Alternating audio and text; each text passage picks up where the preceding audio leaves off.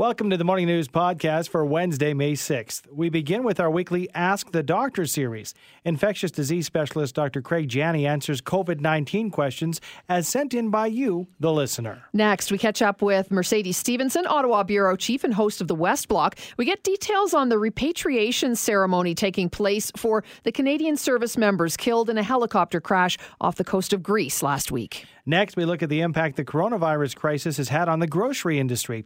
We speak with a professor of food policy and distribution on what the future holds for supermarkets post-pandemic. And finally, it's always a wild conversation. We're joined by Dr. Axel Mohrenschlager, the Calgary Zoo's Director of Conservation and Science. This time out, we look at the sneaky science of studying animals. 8:12 now, and we bring our expert on every Wednesday to help answer all of your COVID-19 questions. Joining us once again, Associate Professor, Department of Microbiology, Immunology and Infectious Diseases at the University of Calgary, Dr. Craig Jani. Good morning, Doctor. Good morning. We haven't stumped you yet, so let's see what we can do today. Lots of questions. Are you ready? Sure. Okay, here we go. Is COVID-19 a virus or a disease? We hear it called both. Yeah, this is a technical question. COVID-19 is the disease. The virus itself is actually called SARS-CoV-2, which describes that it's related to the SARS virus from a number of years ago. Next question wants to compare the virus, if you can, as far as how long it can live on a surface and its spreadability to that of the measles or the flu. Can we compare the different strains of viruses? Yeah, so for example, in the air, the current virus does not last very long compared to something like measles. So measles can be in the air for hours and hours and hours. However, the current virus, the one associated with COVID, does live on surfaces for quite a while. So paper up to 24 hours, but hard, shiny surfaces, metals, some plastics up to even 3 days. So we do have to be careful of the surfaces more than the air. Okay, I walked past a girl outside the 7-Eleven yesterday. I could smell the strawberry from her vaping pipe. If she had it, could I be exposed to COVID now? Potentially, yes. So there is a risk if you're within those 6 feet and they're breathing and they're infected. There is a risk you could be exposed. It's very low, but there is a risk.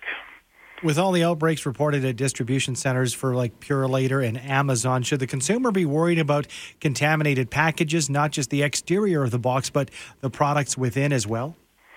Yeah, so again, a theoretical risk. We've not seen any cases related to this. The important thing to remember is depending on how long it takes, for example, for delivery to get to your house, things on cardboard are only there for 24 hours. So if they were packaged yesterday, delivered today, the inside of the package is probably pretty safe. Again, remove the outer wrapping, wash your hands, and if you want to be safe, you can disinfect the interior product as well. So just disinfected wipe on the surface is all you need to get rid of any virus. Okay, this one, how can the authorities say one can be asymptomatic if they're only testing those that present with COVID-19 symptoms? How do they know this? Yeah, so it's a great question. So we are testing other people. We're testing multiple facilities for frontline health workers. We're also now contact tracing anybody in Alberta that has had contact with an infected person. So they themselves may feel fine, and we're picking up these cases. The other ones we were screening were for other screens, such as influenza and things like that. We are picking up patients in other screens. So we do identify these people that report no symptoms or extremely mild symptoms, and then when we look for the genetics of the virus, it turns out the people have the virus. Will they be able to open outdoor pools this summer? Is there enough chlorine in a pool to kill the COVID-19 virus? Another great question. So yes, the pool water itself is probably safe. I've not seen direct testing of it, but the way we clean things in the lab, it should be safe. The real fear, though, is people congregating around the pool deck, change rooms, the ladders, things like that, things people are going to touch that are not necessarily the pool water itself. So as long as the virus stays high in the community, we may not be seeing these areas open where people have to get together, for example, to get into the pool. The pool itself probably safe, but not the pool deck and change rooms. Doctor, how do I safely dispose of used PPE? So making sure when you remove it, you do not touch the outer surface. So a mask, you've got to remove it by the little straps and fold it sort of inside out. Same thing with gloves. You're pulling them off, never touching the actual outside surface of the glove. These can normally be disposed of just in a household garbage. But the big thing is to remember that the outside is essentially the outside world you've been trying to avoid touching. So don't pull your gloves off by the fingertips or grab the mask right in the front where it's been exposed to all the air and potentially virus in the environment. Is there a universal database that scientists are using to share what they've tried and what appears to help or eliminate treatments? So there's not a universal one that incorporates all trials, but there are a number of big ones. So there is one that documents all clinical trials in the U.S., Europe, and Canada. So we do share information quite readily, and we're very careful that if something is working, that's great news, but more importantly, if something's not working or has side effects, we can immediately report that so we don't repeat it in future trials. Here's one. Please ask the doctor why in Alberta and in Canada we refuse to test for the population with C19 antibodies as other countries are doing. Yeah, so this is a point of confusion in the media. So the antibodies will tell you were exposed, but a lot of people want to see them used as a predictor. Are you protected? And we simply don't have any information yet that says a positive antibody test means you're protected from the virus. A couple of reasons. We don't know if all antibodies are the same, if they can all protect, but the test also doesn't tell you how many antibodies you have. So you might be positive for it, but not enough protection to ward off that next round of virus if you're exposed. Okay, please ask the doctor, how does diet and underlying metabolic conditions relate to the severity of COVID? Does it? It does. So people with metabolic disorders tend to have worse disease, and this is largely due to the impact on the immune system. So a healthy, robust immune system means you fight off the virus fairly cleanly. Any immune defects, any slowdowns in your immune system, you're going to have more severe disease. So unfortunately, diet is directly related to that, and people with metabolic conditions often have worse disease. I got a post-COVID question for you here, and very specific. If a menopausal woman has a hot flash going through a temperature check, say at an airport, would she register a high temperature? I'm not positive exactly where the thresholds are set on this.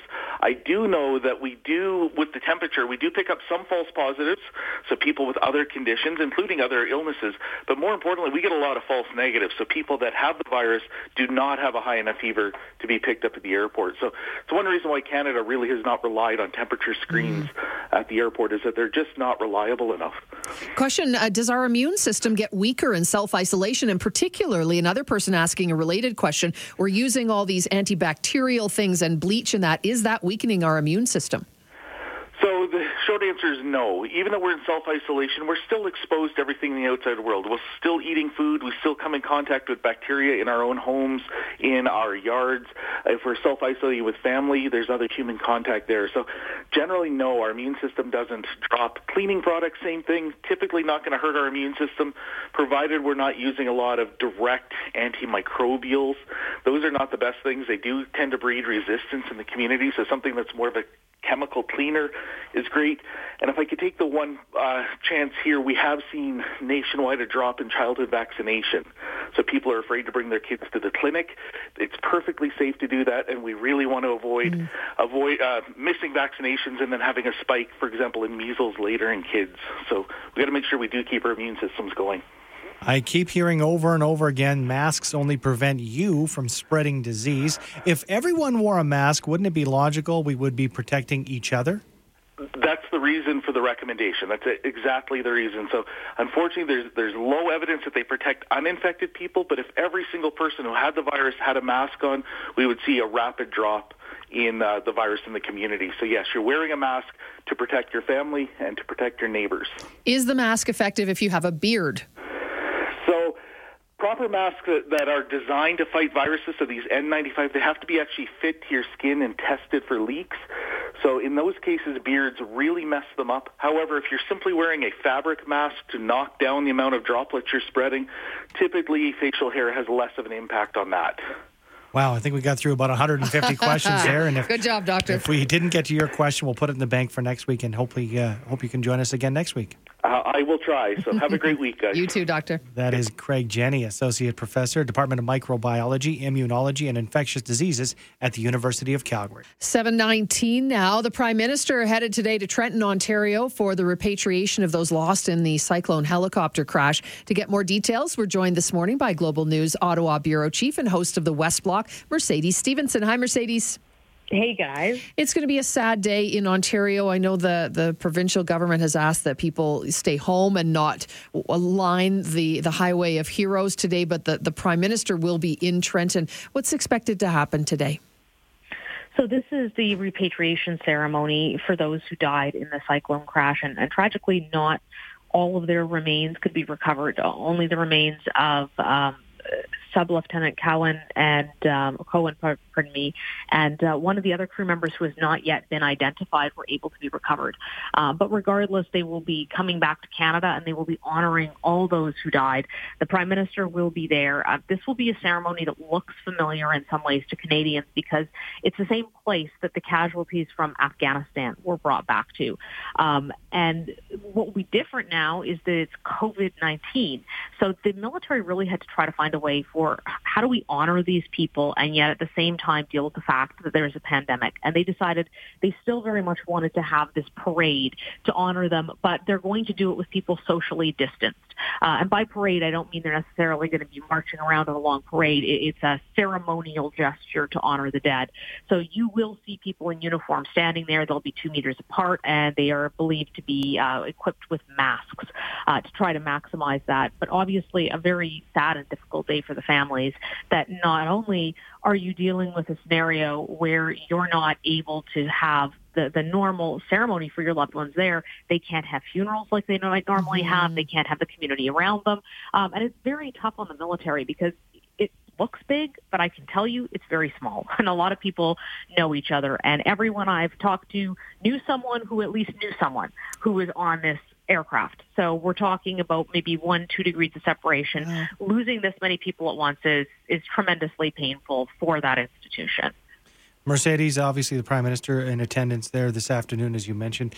Although business basically as usual as it can be this time, as the government's expected to face a grilling. The once-a-week sitting in person of the House, what can we expect? Still some fireworks, even with the Prime Minister not in attendance? I suspect you're still going to see pressure from the opposition, particularly on the COVID-19 crisis, where the money is being spent, whether there is more money coming down the pipe for some of the big industries like big oil and airlines, both of which are super capital-intensive industries. So they've been struggling because the wage subsidy helps to pay for the wages of folks who are working for them, but it's not covering what in those industries is their biggest cost, and that's running their equipment every day. And in particular with the airlines, that equipment has to fly constantly in order to make money. Fireworks in Ottawa, no doubt today we'll be watching for that. Thanks for joining us, Mercedes. Thank you. Mercedes Stephenson, Global News Ottawa Bureau Chief. 6:41 now, and it looks and seems like panic buying has come to an end. But according to a new study, the COVID-19 pandemic will change the way we grocery shop forever. To get details on what that looks like, we're joined this morning by Professor of Food Policy and Distribution at Dalhousie University, Dr. Sylvain Charlebois. Good morning, Sylvain.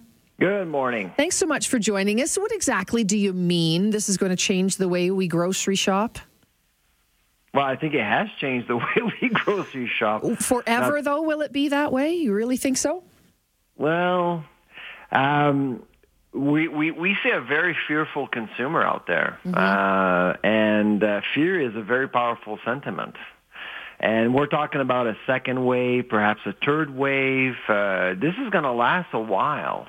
And so we are expecting measures that you now see when visiting a grocery store to remain for quite some time, unfortunately. And grocers will be very careful. They want to make sure that people feel safe. Some retailers are asking people to wear a mask now. It's mandatory for some retailers. Others are actually taking a temperature of consumers as they walk into the grocery store. So there are different things happening right now that you just didn't see a few months ago, and I suspect that these measures will last a while. E-commerce is another one. The number of Canadians buying online has almost quadrupled in the last 2 months quadrupled. Wow. And I don't think that that's going to change. I suspect that number may drop a little bit, but more and more people will actually find it convenient to get the food delivered to their homes because they just don't want to go to the grocery store. How about the grocers themselves, Sylvain? Because we did see, very busy beginning of the pandemic, and of course, grocery stores, a lot of the companies hiring employees. Is that going to continue, or is it going to slow down? Are they going to have an issue financially when it comes down the line further? Well, it's a good question. So they got the volume for free. I mean, they basically got all of the volume that typically restaurants would get, they got overnight. But of course, to run a grocery store now is likely 5 to 7% more expensive. And with margins of barely 1 to 2%, something's got to give. And so we are expecting some changes down the road when it comes to the network of grocery stores. For example, I wouldn't be surprised to see some stores close. Or we could see some stores be converted into pick stores to support e-commerce. And most importantly, I actually would see stores carrying fewer SKUs, so fewer products. The average grocery store in Canada would carry anywhere between 18 to 20,000 different food products. That could actually drop significantly post-COVID. Do you think we'll forever or for a long time to come see the lineup situation where only so many people are allowed in? Or will it just be that we don't line up anymore because it'll go strictly to picking up your orders? Well, lineups are everywhere right now. I mean, it's very rare that you won't face a lineup and a security guard. And I mean, basically, the grocery store will discipline you through the process of grocery shopping, which can actually make some people uncomfortable. And I don't think that's going to last because, of course, grocers want us to feel comfortable and feel, well, at home when we're grocery shopping. But I actually do believe that for several months, the things that you see now will remain. Will it last until, say, December or January? I'm not sure. It really depends how fast things go in terms of the number of cases, how public health officials are directing policy and things like that. And so the grocery stores and restaurants are at the mercy of what public health officials are actually saying. I want to go back to your comment about fewer SKUs or perhaps limiting selection somewhat when it comes to maybe the future of grocery stores. Would you think those would be impulse or fringe items? Because I know I'm spending less time at the grocery store and I might be not spending the amount of time to find a new product or something that's off the beaten path. Would they have more staples or more proven items? Oh, probably. Well, the irony of what's happening is that even though food prices are actually going up, food is actually becoming more expensive. You're actually saving money because you're not buying on impulse as much. And you're cooking way more. So the products you're buying now aren't the same as what you were buying just a couple of months ago. And, of course, you're wasting less because you're more aware of what's actually in your fridge and in your cupboard before you show up at the grocery store. You're not buying things you don't need. So there's lots. And leftovers, you're more creative with them. You actually eat them. So we're all saving money right now for sure. It's true. Shopping, I agree with what Andy was saying. I used to go to the grocery store. It was my time to get away and just relax and wander slowly and do my shopping and pick up some. And we're not doing that anymore. So I think you're right. It has changed things dramatically. For how long? We shall wait and see. Thank you, as always, for joining us, Sylvain. My pleasure. That's Dr. Sylvain Charlebois, Professor of Food Policy and Distribution at Dalhousie University. I used to bring home those crazy items, and my wife would say, "What's this for?" And I said, "I like the packaging." Want to try it? Let's give it a try. Now when I get in, it's head down, find those items on the list, and get out of Dodge. Follow the lines and the arrows on the floor and move it. Might surprise you, Sue, but I'm not Mr. Excitement, and I used to enjoy a trip to the grocery store. Coming up to 7:10 on the morning news. No surprise that we're stressed out right now, Sue. And there's a new study that's been released, a new study that's been a long time in the making. From 2008 to 2019, researchers at the U of C examined the stress levels of, get this, Sue, 48,000 clients. at the Calgary Counseling Center during their first visit to see a therapist. So this was early on, and according to their findings, distress levels have increased as employment numbers dwindled over the past decade. Now, researchers are saying the COVID-19 pandemic, with increased people being furloughed, if not their jobs being shuttered for good, could increase the stress of Calgarians. So, not surprising, really. Not surprising on that. Well, you think in current terms, but yeah, over the past decade, and it just goes to show, and this is a real study with 48,000 participants, that we were in it tight to begin with. Okay, let us go on as we try to release some of that stress. Let's talk about animals. That always makes us feel better, right? The Calgary Zoo, it might be closed for now, but behind the scenes, it's business as usual. So this morning, as we like to do each month, we check in with the Calgary Zoo's Director of Conservation and Science, Dr. Axel Mohrenschlager. Hi, Axel. Good morning. How are you? Excellent. Thank you so much for joining us. We are fascinated by the tease you sent us about what you're going to be discussing today. Sneaky science, hoots and ribbits. Boy, where do you even start? I don't know which one to go with first. It all kind of interweaves, you know. Sneaky science is something that we're doing, especially right now, especially at times when you can't just be running around everywhere. So we have this amazing researcher team, of course, that is using like some really funky technology to help species that really need our help. And so we have ways of spying on our animals even from afar, Fun. Even during this breeding season, you know, by watching or listening using some really cool technology. And, I was going to ask you something about the distance. Is this a distance thing are we talking about here because you can't get close to certain species? Yeah, in some cases it's because you can't get so close. In some places it's because they're in places that are so wild that they're hard to access. And sometimes it's also because the animals actually spread over such big distances, such as with our migratory birds, that you can't possibly be running after them. Where's the sneakiest camera spot you have? Oh, sneakiest camera spot. I don't know if I can reveal this information, but don't look around your studio too much. But no, it's pretty, we have some sneaky spots actually in Africa, in East Africa. We have places where we monitor some very endangered antelope in regions where those antelope could be under threat, for instance, from local poachers and such. So we make sure that we can monitor those very carefully. But it's all kinds of different cool devices that we use, especially using satellites as well. So one of the really neat things that's happening right now is that actually we're trying to find whooping cranes, the big white North American cranes, from space.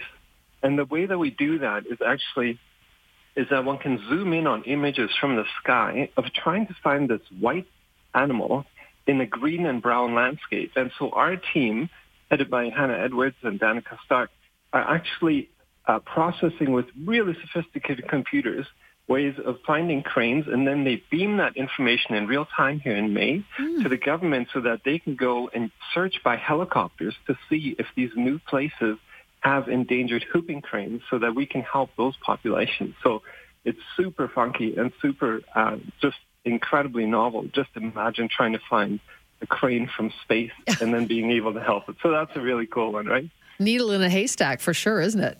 Yeah, it is. And then another thing that involves technology but involves other familiar things is that our teams are actually working with animals to get them into the wild in a way that involves some self-isolation. You know, sometimes you have to do these things. It's good for you.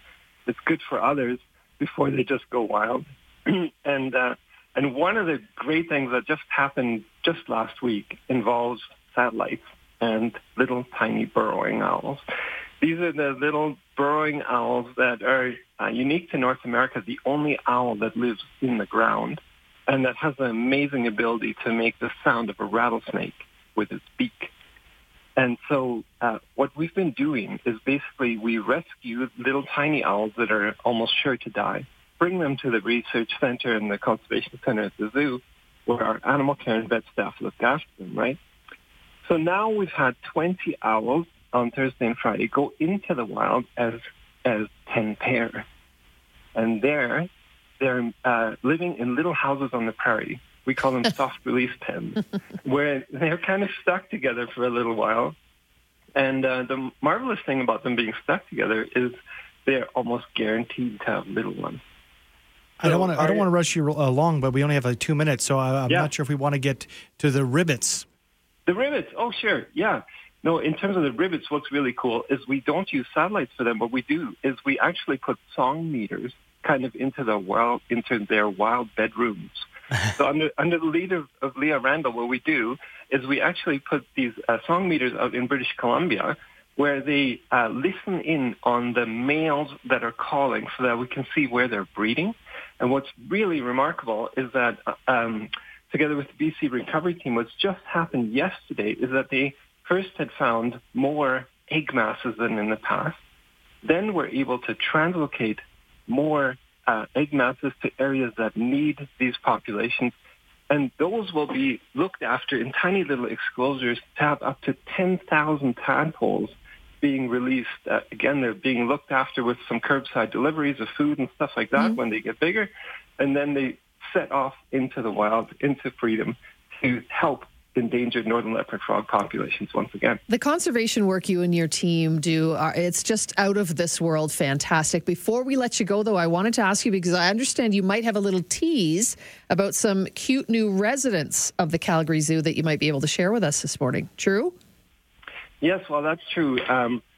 As you know, we try to be there for all our wildlife, and we're a conservation organization, and we care for every individual and for all species. And one of the things that's happening, we're getting some more information about this, Bill, is that that we've just gotten 3 little grizzly cubs, which are orphans. Aww. And they're really small. They're like 3-4 months old, and they're tiny. And their mother was killed. And I can't say too much about that because we don't even have as much information. But what we are happy to say is that the Alberta government reached out to us for help, and we were happy to accommodate. So we're actually caring for these 3 little grizzly bears, which otherwise would be dead, and raising them, and they're doing very well. So we'll look into the next steps, but for now we're really pleased to have been able to basically save these little guys, and we're going to do everything in our power to make sure that they're well taken care of and that we can, make the best future for them. Love it. At this time of their tragic loss of their mother. Good stuff. Thank you for the scoop. We appreciate it and all the work you do. Thank you, Dr. Axel.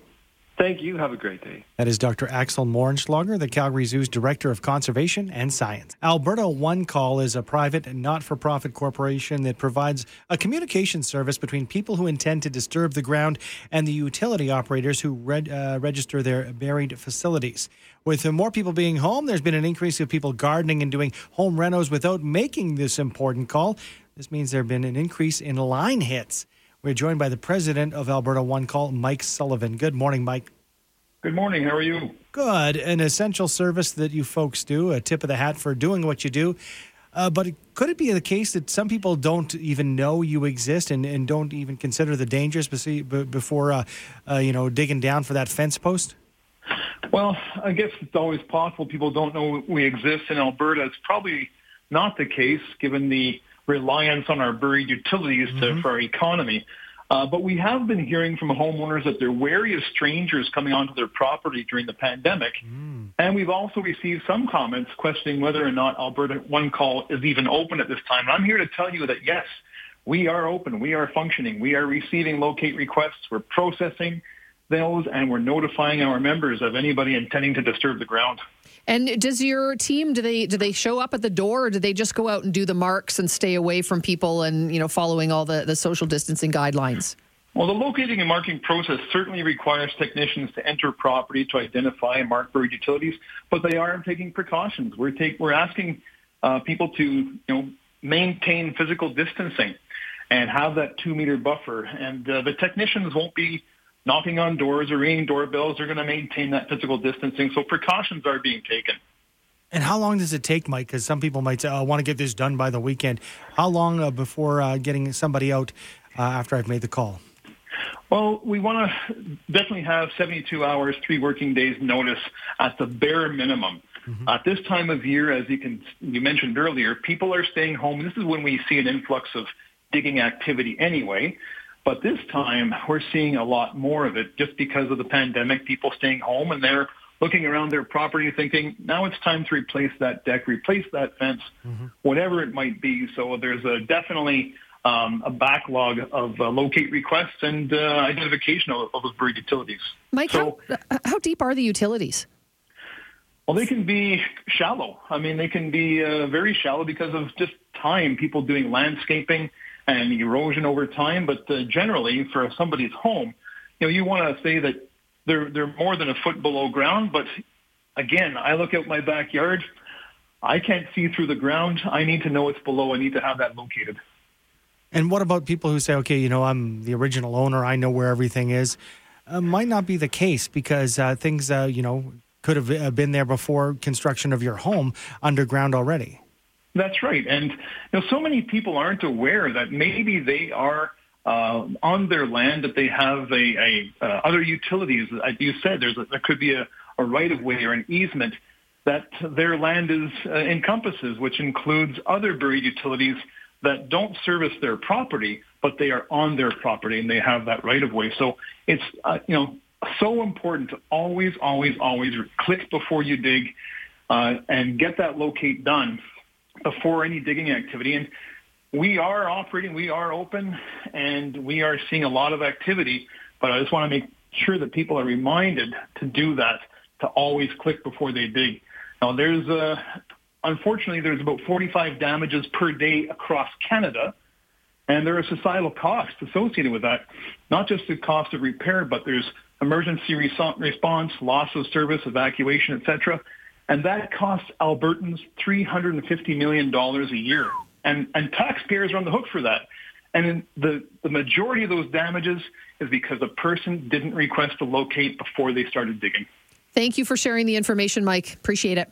Thank you very much. Bye-bye. That's Mike Sullivan. The email, or the website, I should say, by the way, albertaonecall.com. That's where you can check in, have somebody to come out and mark off anything that you might be doing in your yard to make sure you don't break one of those lines. Mike is the president of Alberta One Call Corporation.